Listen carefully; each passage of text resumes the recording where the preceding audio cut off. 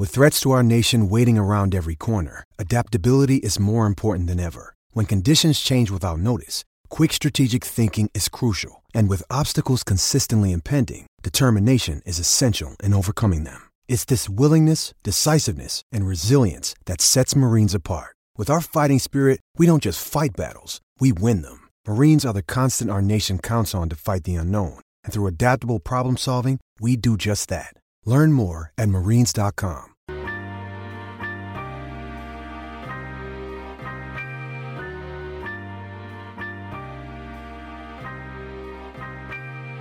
What is going on, everyone? Merry Christmas and happy holidays, and welcome into the Hangout in the Holy Land, the official podcast of Land Grant Holy Land. We're on take 2 of the intro here, and we want to welcome you into today's show. My name is Colton Denning, and I am joined, as always, by my friend and co-host, Patrick Chahorn. Patrick, what's up, man? Man, I'm doing well. You like what I did there? Yeah, I liked that. I appreciate that. It's been a while, and we were talking about this before we started the show. It's been a while since we did a preview podcast. I think it's been about a month, and that's what this episode is, by the way, for people listening. This is the Ohio State-Washington Rose Bowl preview podcast, and I kind of forget how we do them. I have the general idea of how to preview a football game, but I forget our general approach to this whole thing. So this episode will be just a complete catastrophe, which is, I think, actually kind of why people listen, is to see when it'll fully break us. It's been nice to not have to yell about Greg Schiano for about a month. That's been super cool. But unlike Greg Schiano, our future on this podcast is pretty set in stone. We are going to be here. But yeah, we're here to talk about the Rose Bowl. Man, I'm having a tough one today. The Rose Bowl between Ohio State and Washington. And in talking about this game, this is one of like the weirder games I think that I've previewed since I've been here at Land Grant and done the podcast. And maybe the closest one I can think of is that Fiesta Bowl in 2015 against Notre Dame, where Ohio State had the similar season to what it had this year, and then played an opponent that I think that they're on a level above, and they should be able to, I think, beat the brakes off them. We'll get into it, and that's not to try to discredit Washington here. There's a couple reasons I think that, but this is one where, you know, I feel relatively comfortable, even after all of the concerns we've had about Ohio State all year, and even putting the Michigan game aside. And there's going to be a lot of change, similar to that 2015 team. There were all those dudes going off to the NFL. There's a few guys going to the NFL after this game, but, you know, not more importantly, but the major story is obviously Urban Meyer's last game. But there's still a lot to play for in this Rose Bowl, and it should be a lot of fun. But this is an interesting game that I think a lot of times we focus on the X's and O's and how the stat profiles lay.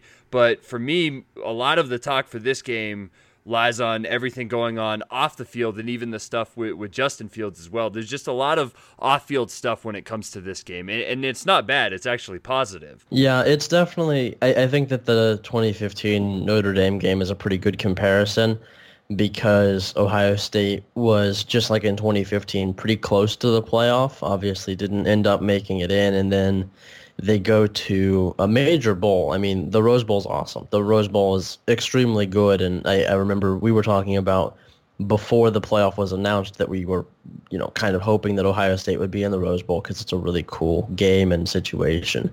But they're in a major bowl against a team that is, I don't want to say significantly worse, because Ohio State lost to Purdue by 30 points this year and didn't look good really all year except for the very end.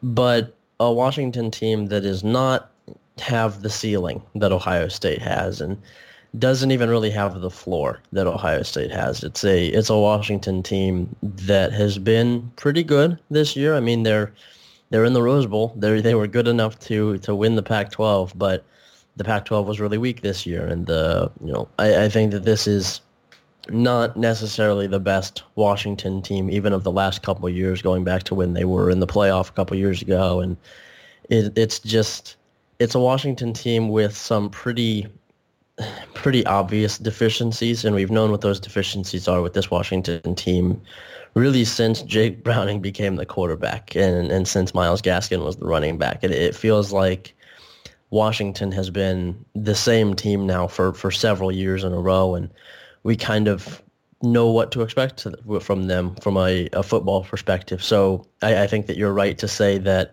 the off-field stuff, be it Justin Fields, be it Urban Meyer's retirement, be it pretty much the entire receivers room going to the NFL or Dwayne Haskins possibly going to the NFL or whatever it may be, that off-the-field motivation stuff is just as interesting as the actual game itself. And I think in terms of the actual game itself, I'm not super convinced this is going to be a real close game. I think Washington might just be kind of like the Pokemon evolved version of Northwestern. I think that they're real similar teams. Washington's got a better offense, obviously, but just the way that they play, the playing up from recruiting production, and general style, I think it could be a pretty similar game to that Northwestern game, especially if Ohio State is good, which it seems like they are right now.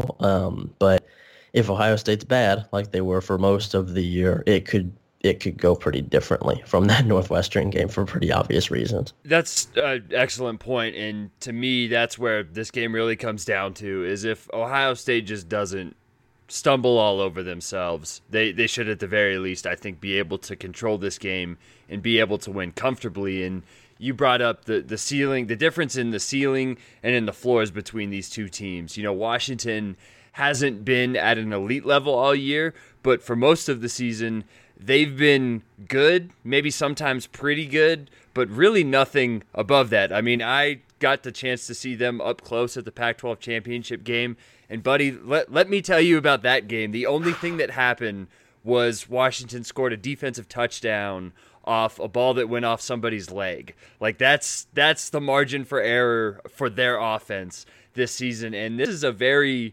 experienced offense with a starting senior quarterback, 4-year starter, basically a 4-year starting running back, senior leading rusher in school history. And they have just been very ho-hum offensively. And probably the biggest matchup in this game, and where I most fear Washington, is their defense, and most particularly in that secondary. They have one of the best, if not the best, secondaries in the country. Byron Murphy is a kid that's going to make a lot of money playing in the NFL here very soon. But that's really the matchup, I think, in this game, is Ohio State's receivers and Washington's secondary. And it's cool that it ended up this way, because after a season where we were so worried about the wide receivers and they end up being the best group on the team, this is their chance to put a final stamp on their season and really their legacy, and to do it against one of the better secondaries in the country.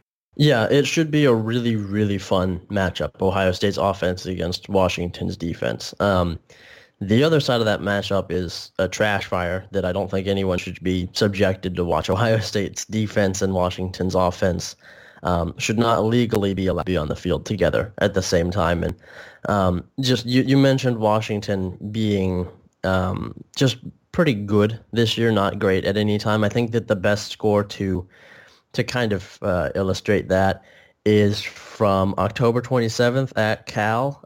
They lost 12-10.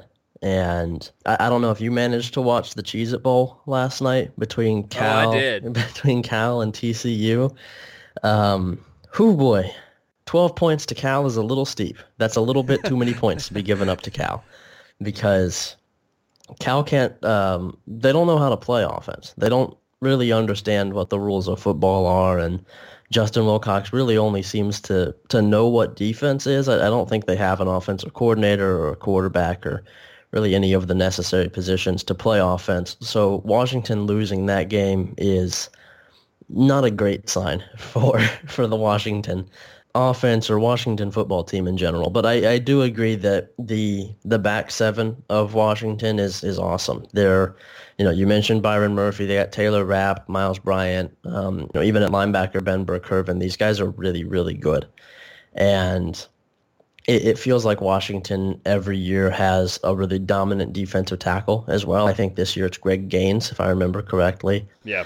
And knowing Ohio State's interior line, that could cause some issues. I know that that's kind of what we thought going into the Michigan game, and it didn't end up playing out like that, which was great for, Buckeye fans and Ohio State in general. But I'm not super sure that this offensive line can have kind of another out-of-body experience like they did in that game, and I think that Greg Gaines can cause some pretty serious troubles for not just the rushing attack, but he's pretty good at getting to the quarterback. And Dwayne Haskins has been awesome against pressure recently, but I think that Washington and Chris Peterson are capable of bringing some pressure that he maybe hasn't seen before that would be a little bit tricky to him. And then over the top, you have this awesome defensive backfield and these, two lockdown corners, safeties who you really can't get anything past. It'll be a really, really fun matchup. I think that it's, Ohio State's passing attack against this Washington pass defense is probably, if not the best matchup of the bowl season, it's right up there with the best. It's, like maybe Oklahoma's offensive line against Alabama's defensive line.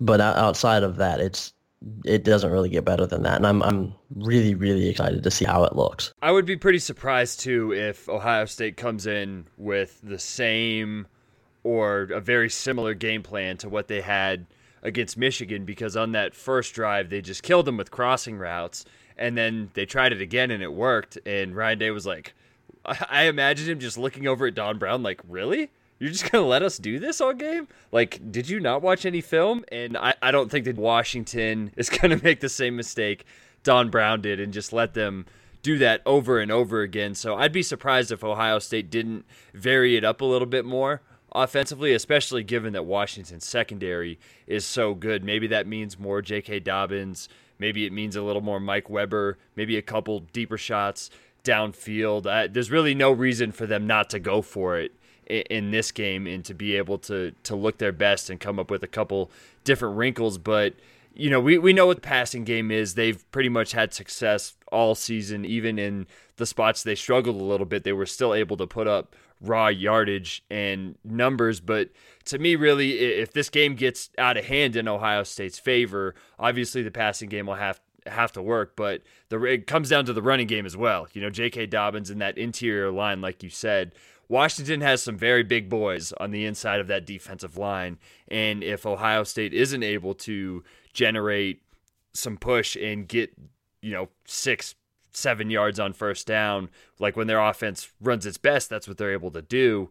That's when you might see, Dwayne Haskins with the 50, 55 pass attempts. And maybe even though that's what they do best, that's probably where Washington wants to get them into, is just completely shut down the run and get Ohio State into those 2nd and 8, 3rd and 7 type of situations, because it's tough for any team to have success in those, even a team with as talented a quarterback as Dwayne Haskins is. Yeah, Washington's defense is awesome on passing downs. They're 9th in passing downs S&P plus.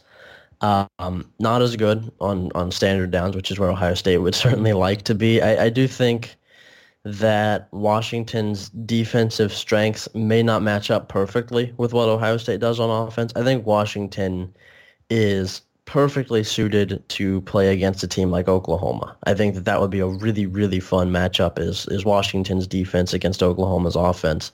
But the thing that Washington's defense is so good at is shutting down explosive plays. They really don't allow big plays of any kind, be it on the ground or in the air, because of how good those safeties are and because of how good their linebackers are. But and it changed a little bit against Michigan and against Northwestern, but for the most part, Ohio State's not a huge explosiveness team. That's really not what this offense is predicated on. It's much more of an efficiency-based offense. It's much more of the underneath stuff. And you mentioned like the Michigan game. I don't think that that Chris Peterson or Jimmy Lake, Washington's defensive coordinator, are really going to let Ohio State just throw drag routes all game, but I do think Ohio State could get some of those in there. I think if Ryan Day is given full control over the play sheet and the plays that are called, which I imagine he will be, I think Ohio State can scheme up a comprehensive game plan to take advantage of the various things that Washington does and to attack their weaknesses. And that's certainly what I would like to see, obviously, as a fan of the team. But I do think that Ohio State's offensive strengths do benefit them a little bit in this game, and as they do in every game. But because of what Ohio State is good at, I'm not sure if Washington's defense can be as dominant as it usually is, especially because Ohio State puts up points on anybody. I mean, Ohio State this season, save for one or two games, was able to score in, large numbers against everyone they played. And I think that because they can move the ball underneath, because Dwayne Haskins is so good at those quick routes, they can still take advantage of this Washington defense a little bit and move the ball down the field. And it may not be a 50-point game or anything like that from Ohio State, but I do think that 35 is a pretty reasonable number to set it at for Ohio State. I'm not sure what the over-under is for this game, but I think if Ohio State scores 35, they probably win this game. Moving away from, and I agree with you, I think 35 on this Washington defense would be a hefty feat, and I don't foresee Washington's offense being able to put up 35 and turn this into a shootout. But moving away from either just straight up offensive or defensive talk, one of the things that a lot of fan bases like to discuss when it comes to these bowl games, especially when you're working with very talented kids, is bowl practices and who are the players that have shown out the most and who's going to make an impact in the bowl game that maybe we haven't seen before. And probably the best idea or case for this was Von Bell in that Orange Bowl against Clemson. If you had to pick any player from either side of the ball, who do you think is going to be the Von Bell of the Rose Bowl, or will we even have any? Well, generally, if we're looking at the history of this staff this season, we probably won't have any unless there's an injury, because that seems to just be kind of how they operate. I'd love to see someone like a Tyreek Johnson, like a Josh Proctor get into the game. I'm not sure what their redshirt status is like, and if it means blowing a red shirt, I'm not super in favor of that. But in the defensive backfield, I would love to see some young guys get a chance in the game. We saw it last year in the USC game. We saw Jeffrey Okudah get into the game. We saw Shaun Wade get into the game because Denzel Ward was sitting out, and there's not that opportunity this year, because off the top of my head, no Buckeyes are sitting out. I don't think that there's a single one that is that's skipping this game. But I do think the defensive backfield would be a great spot for that, be it safety or cornerback, because there's going to have to be some replacements there next year. There are going to be some open spots in spring ball, in both corner and safety, and in fall ball for that, because I think Damon Arnett's probably gone. I think Jordan Fuller's probably gone. I think Kendall Sheffield could be gone, and it's going to be a new look there next year, which is probably for the best for Ohio State. But outside of that, I would love to see Baron Browning get a chance to play some more significant time. He was pretty good at the beginning of the season relative to how the rest of the season went at linebacker. Offensively, there's not a ton. I don't think it would be nice to get some confirmation on the status of Brian Snead. I'm not sure if you followed this at all, but it seems like Brian Snead is kind of... Yeah. I'm not really sure what's going on there. It seems like he's with the program, but he might not be with the program, and he's suspended, but he might not be suspended. I'm not super sure what's all going on there, and hopefully everything is all right in that front, and hopefully nothing terrible happened with Brian Snead or related to Brian Snead. Maybe just more Chris Olave. I think outside of that, there's really not a ton of young guys we're going to get to see in this game, just because there's really not the opportunity for those guys to break through on this team. It's a pretty cemented starting 22, I think, for Ohio State. Yeah, when you really go down the list, it does seem that way. And on the subject of Snead, Urban Meyer did the super coach thing where he was asked if anybody didn't make the trip, and he responded with something along the lines of, Well, everybody who was supposed to make the trip made the trip. It's awesome, thanks. Who knows then? But yeah, that's a good point. Is that there isn't even like you can't come up with one spot where like, hey, this young guy is going to play. It's like, hey, we'd like to see Baron Browning. Maybe we'd like to see Haskell Garrett or one of those other young defensive tackles if Ohio State has an early lead and you don't want to play Draymond Jones 80 snaps in this game. You see some of those young defensive tackles start to rotate. Offensively, probably just more Olave, but even then it's hard because this receiver group is so deep that there's no room for just one guy. It's going to be everybody, especially given that it's a lot of these kids' last game. So there really isn't a spot there. Maybe somebody will pop up. It'd be great if somebody in the secondary, especially at one of those corner spots, if a young dude was able to play and be able to really show out. I think we were so encouraged with Jeff Okudah in that USC game last year, and we really didn't get to see much of that this season. Hopefully there'll be a lot more next season, but if he does see a lot of the field in the Rose Bowl, this could be a good launching point for him because those spots, like you said, are going to be up for grabs. And even if those two don't go to the NFL, I would be shocked if we don't see any sort of change in either one, if not both of those spots next year. And hopefully that's something that's starting to take place in the lead up to this game going on when they're practicing right now. Are there any other matchups that you're really looking forward to? It doesn't, at least to me, there really isn't a lot about this game where I think you can super dive in outside of what we already talked about with the matchup of the receivers versus the DBs in Ohio State's offense against Washington's defense, because I really don't want to dive into Washington's offense.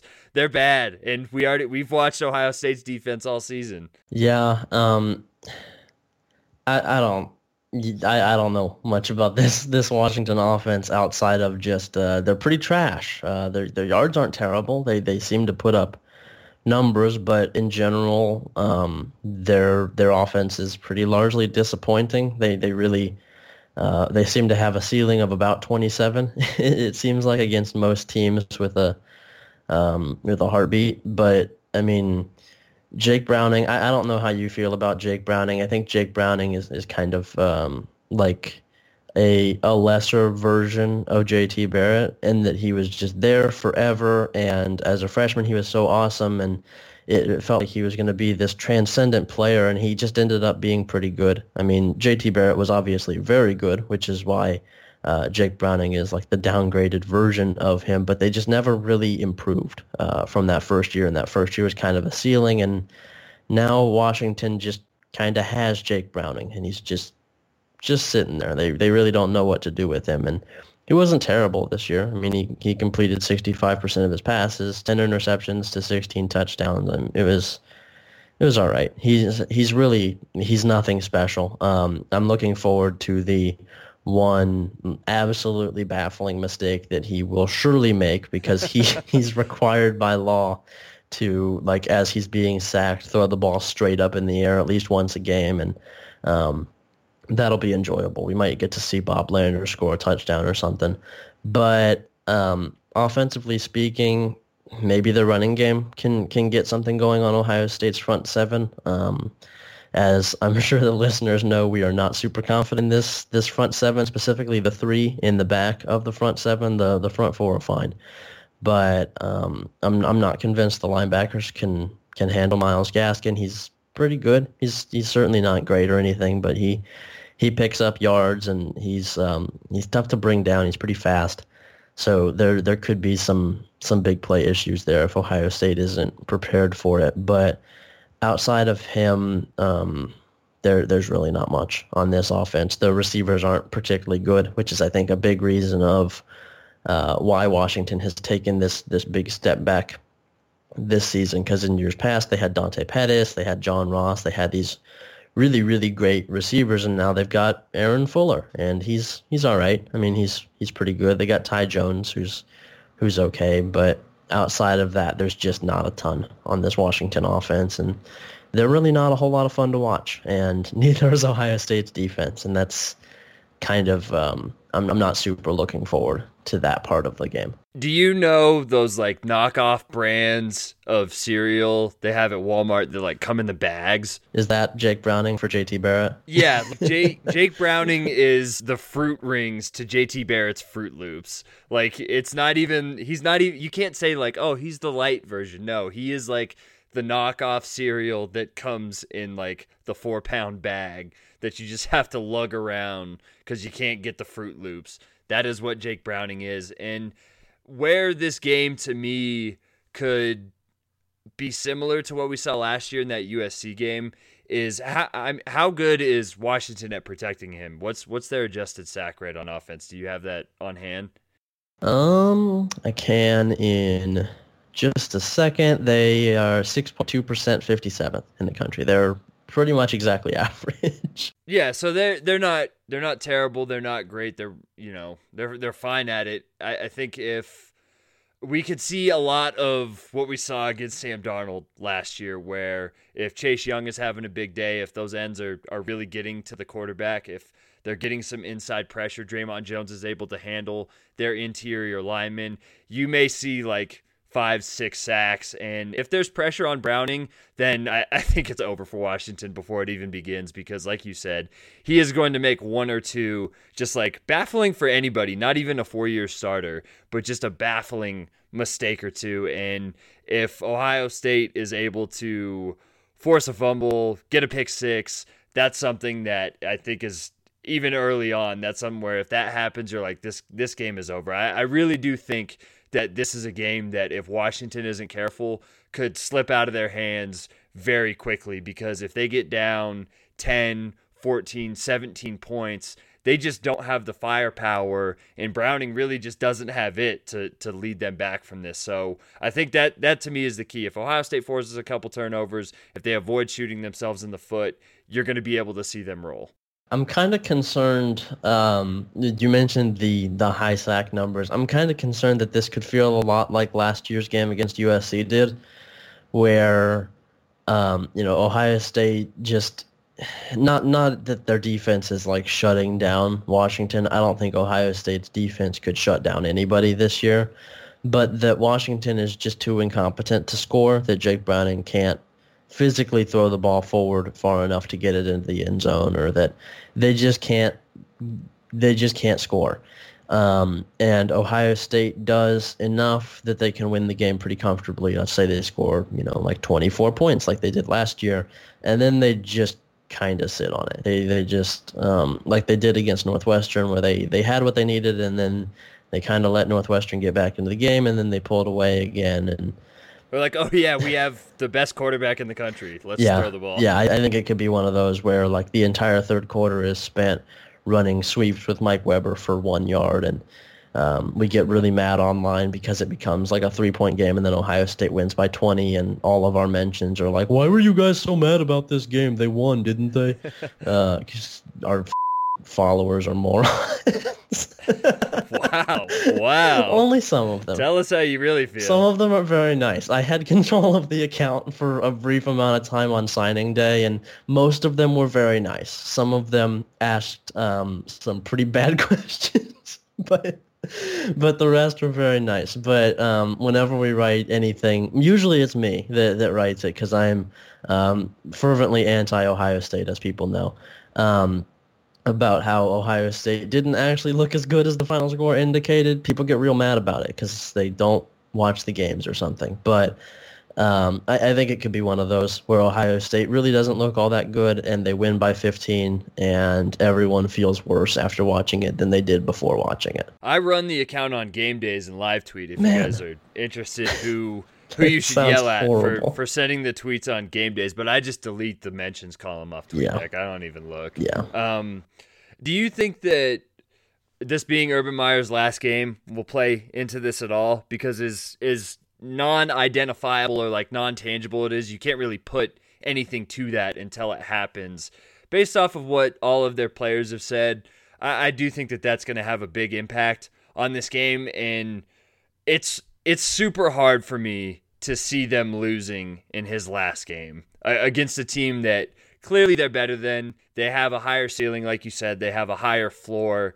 And unless something completely goes wrong, I find it hard to believe that they would lose his last game. If you're an outsider and not an Ohio State fan, that may be like the funniest thing ever, is they do this, they win the Big Ten, and then they lose Urban Meyer's last game after just like walloping Michigan. But I find it really hard to believe that with everything at stake in this game, winning a Rose Bowl, this is Urban Meyer's first Rose Bowl. They haven't been since the Oregon game in 2009.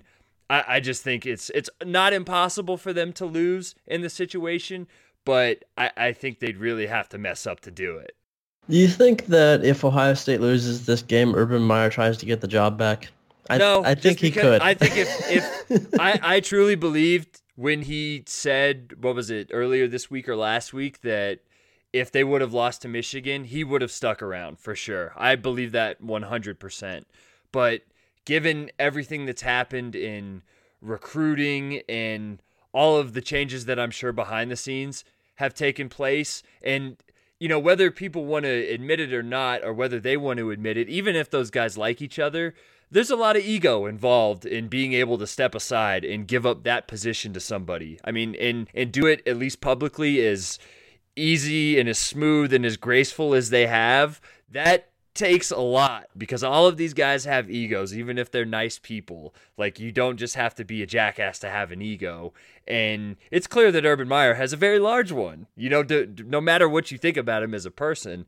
And for this to go as smoothly as it has, I think we're at the point where it's of no return. Maybe he goes and coaches somewhere else, but that would be like the most shocking thing in the world to me. Yeah, I saw that quote about how if they lose the Michigan game, he comes back. And I don't know if confused is the right word for it, but I was a little surprised that not just that he said that, but the implication of that, because he's retiring because of health, right? Like, that's the whole thing that he's said, is that he would like to coach more, but he's not healthy enough.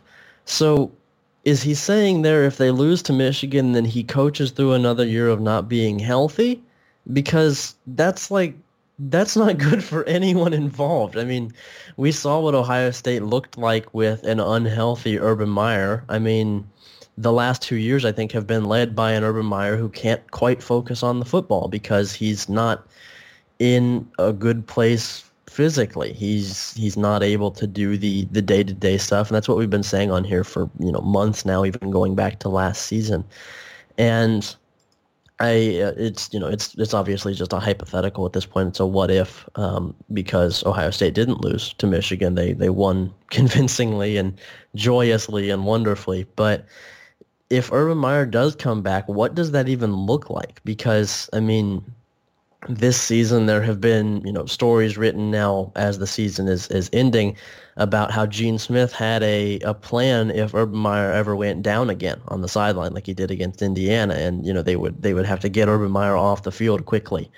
And it's just I don't know how much of that was just him saying it just to make Ohio State fans feel better, like LeBron James does whenever he's asked where he would have gone to college, and he says Ohio State. I don't know if it was just one of those, or if it was legitimately, if Ohio State loses those games, if Ohio State loses that game, we have a dying Urban Meyer on the sideline trying to get one last win over Michigan. And I don't know, that whole exchange, obviously it really doesn't matter in the end, but it was just very strange to me. It was all bizarre, and I think that I think I care significantly less than quite a few Buckeye fans about, like, if Urban Meyer ever does get another job. I don't care if Urban Meyer is the assistant athletic director. I don't care if he's coaching a class or teaching a class. I don't care if he's coaching elsewhere. I really, whatever. He's his own guy. He can do what he wants. But it was just strange to me, the idea that if Ohio State didn't win one football game, that would have been enough to keep Urban Meyer around. And I don't know. Well, we might have to look into that further at some point down the line, depending on how Urban Meyer's health turns out and what the future looks like for him, if it's in coaching or if he's really done with coaching, because it's just a strange situation there. To me, it says a couple of things. One, that everything everybody around him has said about him needing to be in control is absolutely true, because that's just how he feels, and that's why I can buy it. In him being around here for since 2012, beforehand you heard the stories that he's kind of known for having a lot of hyperbole in what he says, and I love this kid like a son. He's like, he's the best guy I've ever been around. He's the most charismatic guy I've ever been around. He can be a little bit hyperbolic at certain points, but to me, him saying that really does, kind of cement that, he's a control freak, and to the point of his health and being able to risk that. And I think that quote is probably evidence case number one of why he should never coach again, and why I really do think that he never will, because this has happened twice, and now he's much older, has a grandchild, has this thing with his brain. Like, if that's where you are health-wise, there's just no way I think that you can be able to continue. And then two, I got to think of my point here. Shit. We should leave all this in. What were we talking about? Urban Meyer leaving or not leaving because of the Michigan game. Oh, I think it shows whoever asked him about his legacy at that press conference when they transitioned to day, he gave an honest answer that I don't think a lot of coaches would, and that he really thinks about it. And that goes back to the control as well. That's how much he thinks about his legacy. He was... he finished his career 7-0 against Michigan, 8-0 against Michigan, 7-0. For him, if he finished 6-1, for that one loss to have that big of a mark where his health is that bad, and for him to want to come back, that just goes to show how much not only he wants to be in control, but how much he thinks about his legacy. I mean, this is a guy that's won 3 national championships, has won countless conference championships, has had undefeated teams, has sent numerous players to the NFL to have the greatest success, and even guys that haven't had success in the NFL have been some of the greatest players in modern college football history. For him to lose one game like that and to say, hey, at the risk of my health, I will come back. That's how much he thinks of his legacy. That's how much he wants to be in control. And that's otherworldly, man. That's stuff where you wonder how these guys can be as obsessive and how they can be as successful as they are. That's really it right there, is to be able to think in that sort of minute detail. And, it's unhealthy as hell. Like, and we see it around coaching as a whole. And he's just another coach on that list where he's put so much of his life, basically all of his life and everything he has into it, that even one game, losing that one would be enough to push him to a place where it's like, no, I want to come back at the risk of my health. So really that's what makes him unique, and why it's so clear that he needs to step away. Yeah, I think that we're definitely in agreement on this podcast that it was probably time for Urban Meyer to go away. For everybody. Yeah. I think that all involved parties were probably in need of a switch. And I know that there are Buckeye fans who are still not super happy about the way that things went down. And I think my favorite online theory that I've seen is that the higher ups at Ohio State, like Michael Drake and Gene Smith and the administrators in general, were out to get Urban Meyer, which is ridiculous for about 300 reasons. But I think that, and this is probably the last that we'll really talk in detail about this, because Urban Meyer's about to not be Ohio State's coach anymore, and I'm sure he'll be in the news still somehow. But I think that the timing is right. I don't think he was forced out. I think that it was just time for Ryan Day to take over, time for Urban Meyer to do something new. And I think it was definitely for the best for all involved parties. And not to transition too hard away, but this is about the hardest transition I can do. Speaking of coaches and things that relate heavily to this podcast, ESPN announced the coaches room, the coaches film room for the playoff. I don't know if you've ever seen that, but during the playoff stuff, they have different coaches on to talk about what's actually happening during the game. And the the names here relate so directly to this podcast that I think we might have to do like a live stream of us watching it. Because for the Cotton Bowl, they got Mac Brown, Oh yeah. Dave Clawson, Paul Johnson, Mike Norvell. For the Orange Bowl, Steve Adazio, Herm Edwards, Brian Harsin, Gary Patterson. Hell yeah. Damn. That is quite Hell the yeah. list. 8 bangers. I like that a lot. I am disappointed, I will say, even though he's not in college anymore. The greatest one ever was with Bert. Bert has to be on these because he's just such a legend in those film rooms. Mac is going to be a treasure. You just know he's going to sneak his recruiting pitches in like, oh, baby, it would look great if that Carolina blue was on this field. In due time, though. Man, it's good that they separated Mac and Herm because I think they might fight. You know, they're in the same land really with the whole being like 7 years out of coaching and getting hired again. I'll beat your ass for this 4-star, Herm. Don't push me over the edge, you son of a bitch. So it's too bad that we were robbed of that. But I think sleeper choice in there for best coach, Mike Norvell. Mike Norvell really knows his stuff, and I'm excited to watch that. We probably won't actually live stream that because I don't think we have the capability or the interest. But boy, that's a Holy Land Pod approved coaching room. I've actually watched, instead of the broadcast, for at least the playoff in or at least the national championship and some of the non-national, just the playoff games, I've watched the Skycam broadcasts over the the actual broadcast. And if you're okay with not seeing replays, that's like the one drawback to it, and you're a little behind if you like Chromecast it or watch on a Roku or whatever. If you can just stay off Twitter at least until like halftime or during breaks, it's a lot of fun because it allows you to see the game from a different sort of angle, and you really have to focus on the game. And that's what I always like to do for the playoff, is just watch those Skycam broadcasts. And for a game like Alabama Oklahoma, that game is built to watch on Skycam with what Oklahoma does offensively in some of their schemes, and of course just watching Alabama up close. So if any of you are looking for a different way to watch the games, I would highly recommend Skycam for those. Yeah, I would agree with that. I think that Alabama Oklahoma is best watched on like the widest camera that you can find, so you can see the ball just flying all over the field. And Notre Dame Clemson, on the other hand, is best watched not on a television but on a ham radio from the 40s. That may be a game where I don't even watch. Like Notre may Dame's skip in that it, so one. you have to listen to it on the radio. If Notre Dame is in the game, you have to listen to it on the radio. That's the only way to consume a Notre Dame game. Stock up on those AA batteries.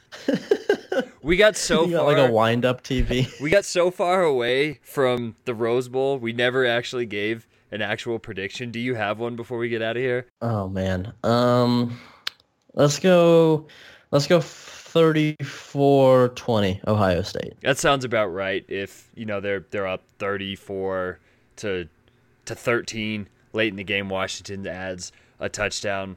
Like, we really haven't gotten into the X's and O's here, and we talked a little bit about stat profile stuff, but I just want to reiterate what I've said all podcast is I would be super surprised if Ohio State doesn't roll in this one. And we haven't been like the Ohio State's going to whoop these guys podcast all year. But not even looking back to the Michigan game, I just think the way that they match up with Washington, what's at stake, everything we talked about off field, this being Urban Meyer's last game, this probably being Dwayne Haskins and all of those receivers' last game, I think they're going to go out with a bang. And I think that Ohio State looks the best that they've looked all season, even including that Michigan game, and they win 41-17, and they really roll, and they end a season which has been really good by basically 99% of college football standards, and has just been a little up and down for as much as a 12-1 team and Big Ten championship team can be.